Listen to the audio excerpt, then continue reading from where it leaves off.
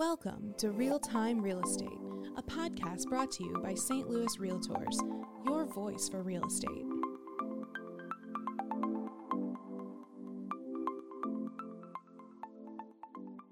Welcome to Real Time Real Estate. I'm Felicia Crawford Randall, Director of Diversity, Equity, and Inclusion at St. Louis Realtors.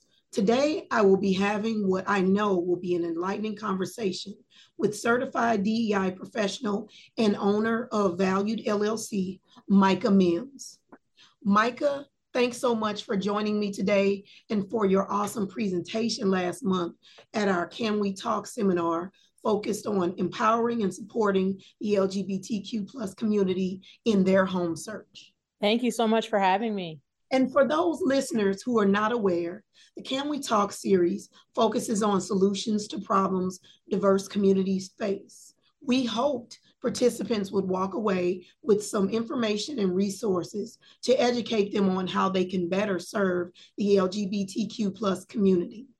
There were some takeaways from your presentation, Micha, that I'm hoping we can discuss. But first, tell us a little bit about your background and experience.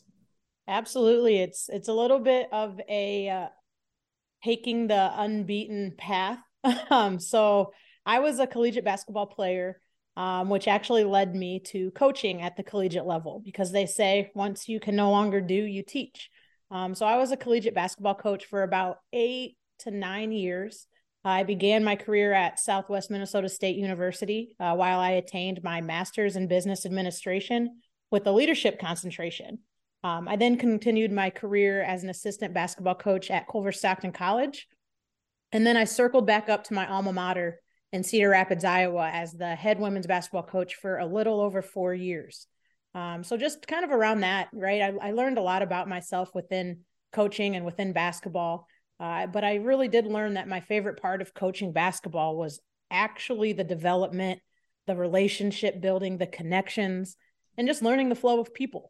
Right. So my ultimate decision to step away from coaching, it was tough. But the reality being, a new head coach, I was young. I was about 24, 25 when I took that position. I had a lot of learning to do on top of the slim resources at a small university. And that was tough enough for me. But that combined with the challenges I faced around my identity, I do identify as biracial. I am also part of the LGBTQ community. And I am a woman. So I have some 3-piece intersectionality there, but that showed up in microaggressions. It showed up in unprofessionalism. I faced some discrimination. I faced a lot of disrespect, and it really depleted me.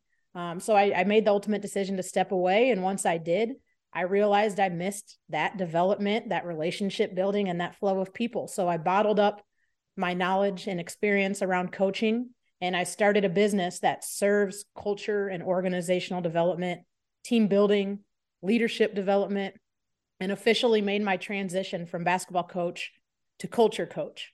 Value became my new vehicle. I stepped away from basketball as a vehicle, and Valued became my new vehicle. And we're a Black-owned, woman-owned, certified LGBT business enterprise. As you mentioned earlier, I became a certified diversity professional, and we work now with organizations on their leadership, on their culture, and within that comes their diversity, equity, and inclusion strategies. Wow, I love that. As I mentioned, you left us with many takeaways at the Can We Talk seminar, such as respecting the identity and sexuality of others does not require a person to change their beliefs. You also discussed the importance of self-education and not putting expectation on marginalized groups to constantly teach others, and how we all have to retrain our minds and relearn things we thought we knew. Can you talk more about these? Absolutely. So I'll kind of start with that first point, right, of respecting the identity and sexuality of others does not require a person to change their beliefs. I've actually had very in-depth conversations with people around this topic, because people come to me and well, we want them to change. So yeah, we want them to change, but we're all adults, right? But if we're trying to change somebody with our instilled values and who we are and our experiences, that's not going to change. That's who we are. So respecting people is something that I talk about a lot within this space. Respecting one another is a behavior. It's not a belief. So we are about behaviors, not beliefs. We are worried about developing skill sets to assist people learning how to collaborate and cooperate and communicate with people of marginalized communities, right? We're allowed to disagree. We're allowed to think differently. That's part of diversity, right? Diversity of thought, diversity of perspective, diversity in experiences. That's part of diversity. And we want to continue to do that. But that is not an excuse to treat people with disrespect. So every human deserves to be respected. Every human deserves to be treated fairly and with kindness, regardless of our beliefs. We can still agree that we should be treating people as fairly as possible with kindness and continue to bring that human aspect to all interactions we have. I'll touch base on that second one. So that was kind of that first point. You said, as we discussed the importance of self-education, right? And not putting expectations on marginalized groups to teach. The biggest and most important part of being an ally is putting in the work. You're only an ally when you're in action, right? So I also like to reiterate that anyone can be an ally of any marginalized group. Mm-hmm. Again, when in action, right? So ally is frequently associated with the LGBTQ plus community, but we can also be allies to those with disabilities. We can also be those allies to those in the Black community, that are veterans with veteran status, allies to the Hispanic and Latinx communities, and many other marginalized populations. I also like to say it's important for people to be allies of their own communities, which again, you are only an ally when you're in action. So that often gets overlooked, right? We can still be allies to each other, even when we're in that community. So I also like to point that out. But in regards to, the self-education piece and not putting expectations on marginalized groups to teach others, it oftentimes the burden of educating others or the work for change falls on those in the marginalized community. And that in turn creates more work and more emotional trauma and more hardship for people that are already enduring enough burden. So it's important to understand, again, that self-education piece is so huge in this work that we're doing. You have to put in the work. You have to show up. You have to read, go find some resources, do your own work so that we can show up next to the community that we're serving next to. I love how you encapsulated that. Appreciate that. And then I guess I'll touch on that last point, right? So how we all have to retrain our minds. We have to relearn things that we thought we knew. That's a huge part of allyship. That's one of the biggest parts of allyship. So the Rochester Racial Justice Toolkit defines allyship. I use this in the presentation when I came to your seminar, but this is one of my best and most favorite definitions of allyship, and it's long, so prepare yourself. But it's just the best definition I've ever heard. But it's allyship is a proactive, ongoing, and incredibly difficult practice of unlearning and reevaluating, in which a person of privilege works in solidarity and partnership with marginalized groups of people to help take down the systems that challenge the group's basic rights, equal access, and ability to thrive in our society. I know it's a mouthful, but again, but thank you for that. It's helpful. It is. It's one of my favorite definitions. I think it's so helpful. And I would love, again, for this just to be everywhere, because allyship and being an ally gets used so just easily. It gets thrown around. It's this word that, I know somebody who's part of the LGBT community, so I'm an ally. Oh, right, I have a friend that's Black, so I'm an ally. It's, again, I'll say it again. I've said it. You're only an ally when you're in action. Knowing someone isn't enough. It's this relearning. It's this retraining and coming to terms with what you know and what you don't know. Becoming aware that you're unaware. And that's one of the biggest pieces of being an ally. How do I retrain what I thought I knew? Because you probably don't know everything. Oh, yeah. Let's take a quick break to hear from one of our sponsors. I'd like to introduce our 2023 Platinum sponsor, USA Mortgage. Here to tell us a little bit more is Katie Otto. Thank you, Kylie. USA Mortgage absolutely loves supporting St. Louis realtors. The realtor initiatives of fair housing and protecting personal property rights are extremely important to us. USA Mortgage is a local company. We started here in St. Louis 22 years ago with our corporate office right down the street from St. Louis Realtors. We have since grown to be licensed in 49 states with over 100 locations across the country. One of the things that I think sets us apart at USA Mortgage is our marketing department. We have a commitment to marketing and technology, and we want to be a resource to help you grow your business. So be sure to reach out to your local USA Mortgage loan officer to learn more about how we can do that. Most importantly, we want to help you get your clients into the home of their dreams, because at USA Mortgage, we are the home of possibility. And now, let's get back to the show. So also during your presentation, you mentioned some really startling statistics about how it impacts an individual's mental and emotional health when gender pronouns they identify with are used to address them. Can you talk more about that? Absolutely. So, pronouns and pronoun training has become a very large part of the LGBT community, and it's tough. I think relearning the way you've always communicated, relearning to put words in different places is hard, but it is so important that pronouns are used accordingly in this community. They're how every individual wants to be addressed. And it's, again, out of that respect we talked about. It's respect for their identity. So I like to always say, yes, chosen names and pronouns has shown a decrease in depression and suicide rates in the LGBT community. So these aren't just things that people are just doing just to do. It's a part of their identity. It means something. It holds weight because it's making this space for people to fit, and it's being addressed in the way that they feel. And again, it's not about your belief, it's about your behavior to respect people and how they want to be addressed. And this is where this comes. So yes, these rates and these statistics of just using the pronouns, using chosen names, it does not have to be a big thing, right? But it can have such a big impact on somebody's personal life experience. I think of it this way, right? Using a chosen name. If somebody has a nickname and they choose to go by that, we have no problem doing that. If someone's name is Catherine and they want to be called Katie, right? We can do that easily. Or Matthew, we call him Matt, right? It's the same thing using a chosen name. You are right. That's never really a problem. It's not. And it's out of respect, right? So again, I've met somebody who's didn't want to be addressed as their full name and went by a nickname because they didn't have a great relationship with their father, who they were named after, right? So if this is something that triggers or it's a personal choice. I don't want to be called that. Please respect my wishes. That's where we're coming from.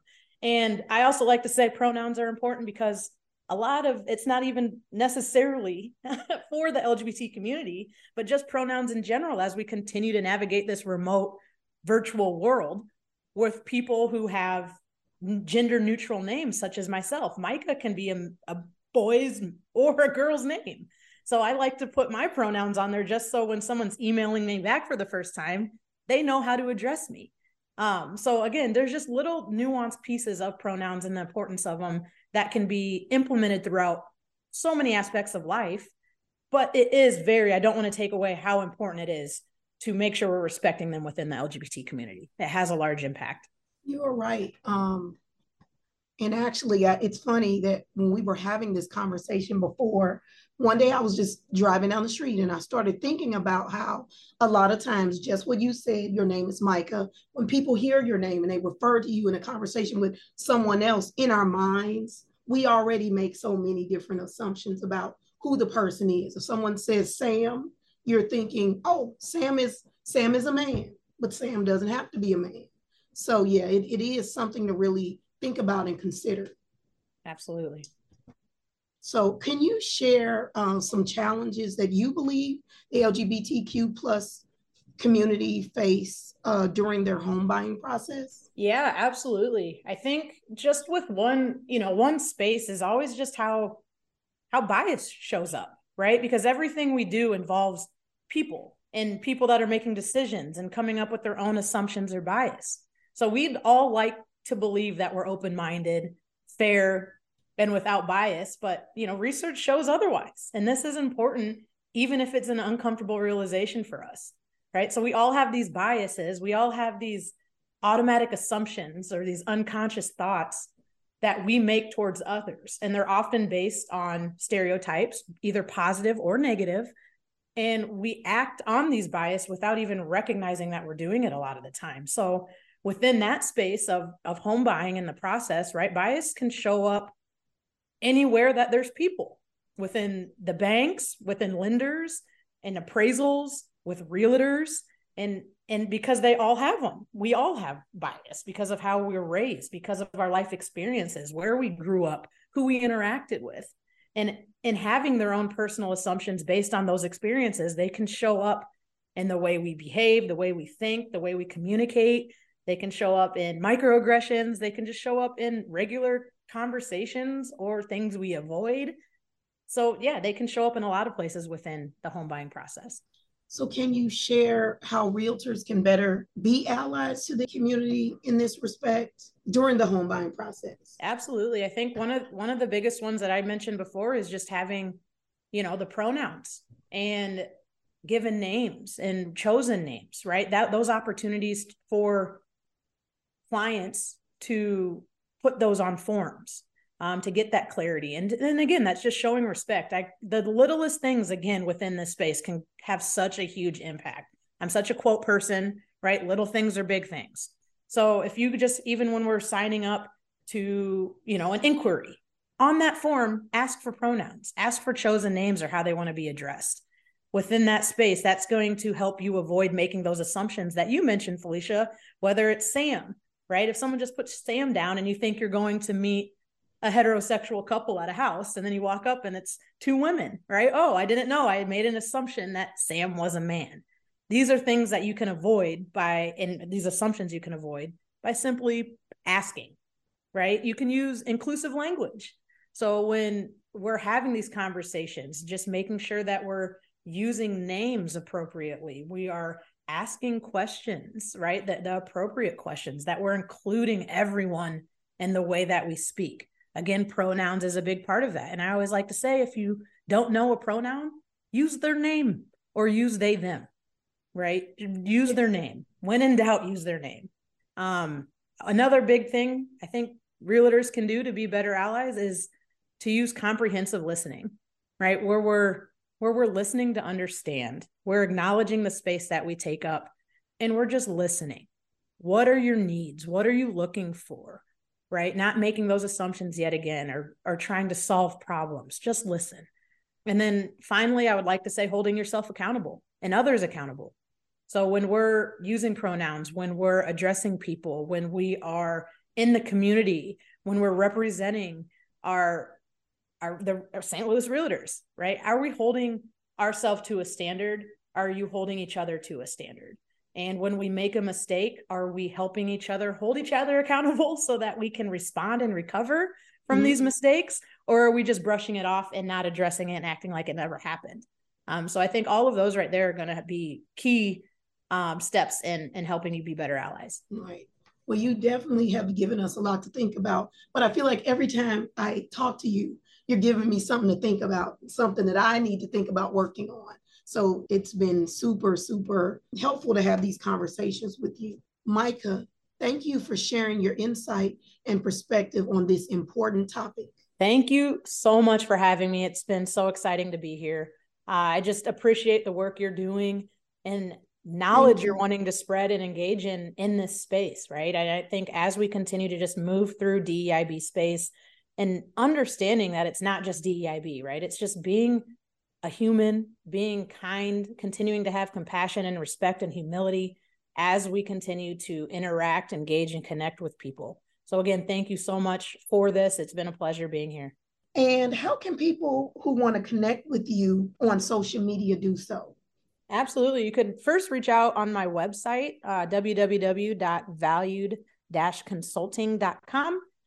You can have there's some space in there for you to submit an inquiry. But our socials are Valued LLC. So you can find us on Facebook or Instagram, or you can find me and connect with me on LinkedIn. My name is Micha Mims, Micha Mims. Thank you so much. And I look forward to continue to engage with you. And I look forward to seeing all the other wonderful things that I know that you're going to do in this space. Thank you to our listeners for tuning in today. If you are interested in learning more about our DEI initiatives, check out our website at stlrealtors.com/DEI. And thanks again, and have a great day.